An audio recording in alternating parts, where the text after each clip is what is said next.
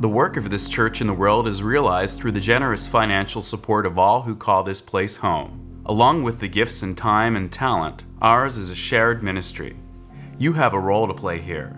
Church membership is open to all. For more information, go to uusf.org.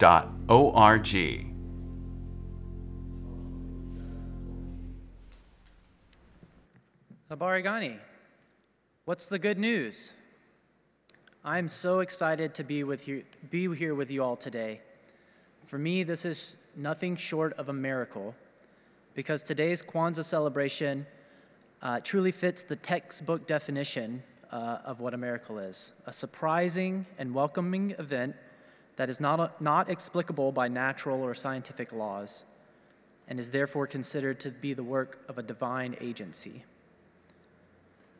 It was just over a year ago that I learned about the SF Village Project, a nonprofit supporting the African American community in San Francisco, and their leader, Miss Adrienne Williams. Let me tell you the story of how I learned about it and why it's a miracle for me. It was the day before Christmas Eve last year when I left my therapist's office with tears streaming down my cheeks. I can't remember exactly what we had talked about, but I know that my spirit was stretched thin and I was feeling lost. Our youngest, Sterling, was just over a month old,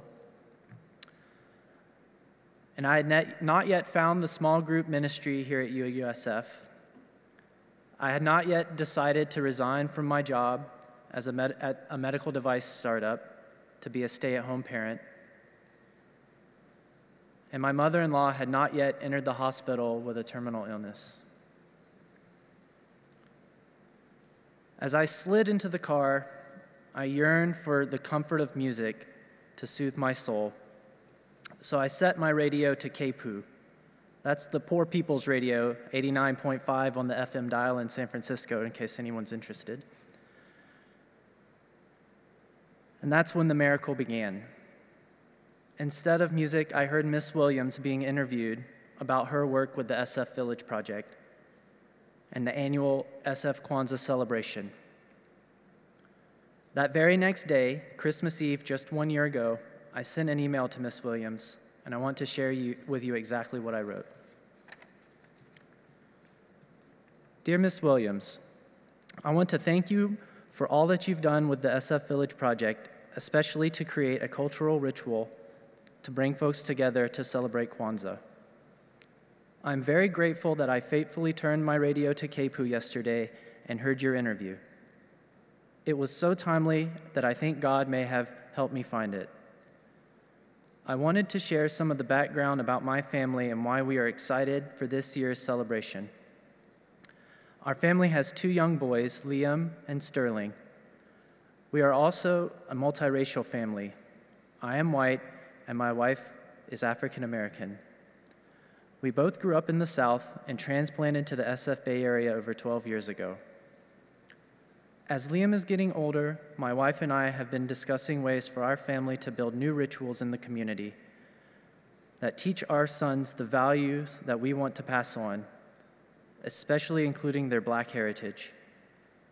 This year's Village Project's virtual Kwanzaa celebration feels like a great fit for us to participate and teach our sons the 7 principles of Kwanzaa. We are so looking forward to participating virtually in 2020 and hope to stay connected more with the Village Project community in 2021. Merry Christmas and Happy Kwanzaa. When Christina and I started our family, I felt like we didn't have a community that we could just plug into and feel at home. So that's why it's a miracle to me that UUSF and the SF Village Project are coming together today, as these are the communities that have held space for our family and helped us build new traditions, and especially for us to establish this during the last winter holiday season that my children were able to be with their grandmother. I'm so grateful to the SF Village Project, and especially Brother Clint, for leading us today in our Kwanzaa celebration, and I hope it's the beginning of new connections. Kwanzaa centers around 7 principles that Brother Clint will teach us all about during today's celebration. These principles resonated deeply with my spirit as they provide a framework for how we can live our lives every day during the year. And I think it's fitting that the first principle, umoja, unity, brings folks together in community. And unity is something Unitarian Universalists cherish, so much so that it's in our name. Lastly, I'll never forget what I heard Brother Clint say at last year's celebration. Bring your white friends. So here we are. Ashe. Today, December 26th, would have been my Aunt Maisie's 67th birthday. And so for Edith, Arizona Steed, I say Ashe. For my father, Huey P. McCauley, Ashe. For my mother, Lynette Steed McCauley, Ashe. I'm deeply grateful for this UUSF community, my community, for collecting the offering twice last month in my mother's honor to support the Black Women's Health Imperative. Thank you. And for all of my ancestors, Ashe, I am standing on your shoulders, and I am your wildest dreams. And from this vantage point, I want to share with you all what Kwanzaa means to me.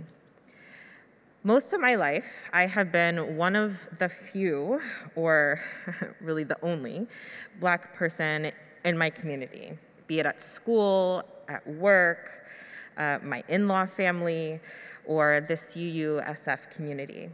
And it can feel quite othering being the only.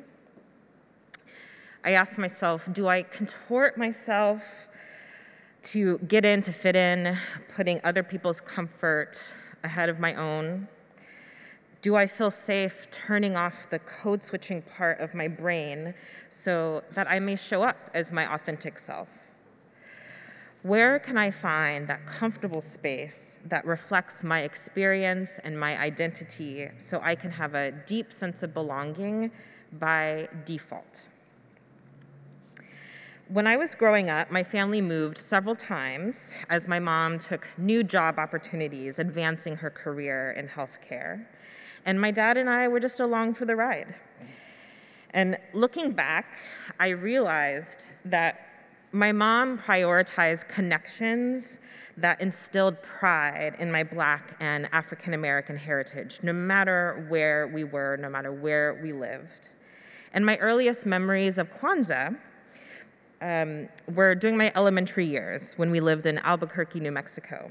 It's not a whole lot of Black people in Albuquerque, New Mexico, but they're there, we're there. And we celebrated at Miss Debbie's house.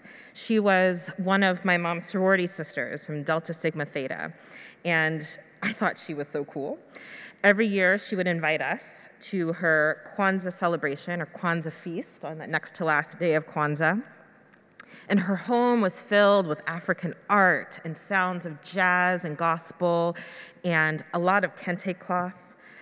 The Kwanzaa table was out with a kinara and the red and the black and the green candles. In every day of life, I was the only Black kid in my class, and my parents were the only Black adults that I saw on a regular basis until it was Miss Debbie's house at Kwanzaa. And there I saw my reflection in the many shades of her guests, warm brown skin. And I felt instantly and inherently loved, and I felt like I belonged. We moved from Albuquerque to Louisville, Kentucky for my middle school and high school years. My mom signed me up for Black Achievers. It was an extracurricular enrichment program run through the YMCA. And every Saturday morning, about 200 Black youth from around Louisville were focused on Black excellence, and we would gather for rituals and learnings. Our day always began with a recitation of the Nguzo Saba. We would say the 7 principles, and we did it all year long. It wasn't just during Kwanzaa, every Saturday. So I invite all of you to take a moment, close your eyes if you feel like it, and imagine yourself in the YMCA auditorium filled with Black youth, the potential of Black youth. It was an auditorium full of future leaders, internalizing self-determination, collective work and responsibility, and faith in unity. So picture yourself there with that swelling around you, and I encourage everyone to reflect on the synergy of the connection between the principles of Unitarian Universalism and the principles of Kwanzaa, as Reverend Vanessa shared. And I'll be honest, I am a bit anxious to be up here today as newly minted member of UUSF with my family. I don't want us to be tokens on display in an act of diversity. But here we are because representation matters. And I'm up here telling my story to deepen my relationship and my connection with UUSF. And I also want to let other people of color know, particularly Black people, that this community is growing to become a welcoming spiritual home for you too. And I want to offer a final reflection to my community that is not Black to ensure this day is about appreciation and not appropriation of culture, of Black culture. Sometimes that line between appropriation and appreciation can be thin, but I do believe that it is bright and clear. So my charge to you is to lean into that appreciation by learning more about the rich cultural significance of Kwanzaa. Take the foundation that Brother Clint so thoughtfully laid here today and deepen your understanding of the 7 principles.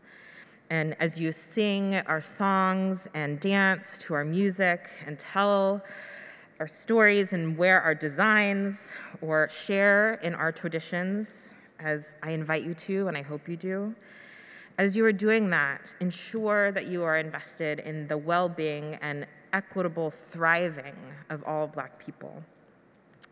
Invest in the Black community locally and everywhere by using your vote, your voice, your privilege, your dollar, and your faith. So I'll close by returning to that YMCA auditorium. We ended every Black Achievers gathering by singing Lift Every Voice and Sing, a beautiful song proudly referred to as the Black National Anthem. It's a song known by heart in the Black diaspora as if we had inherited it in our DNA. And when I hear it and when I sing it, I'm taken to the future.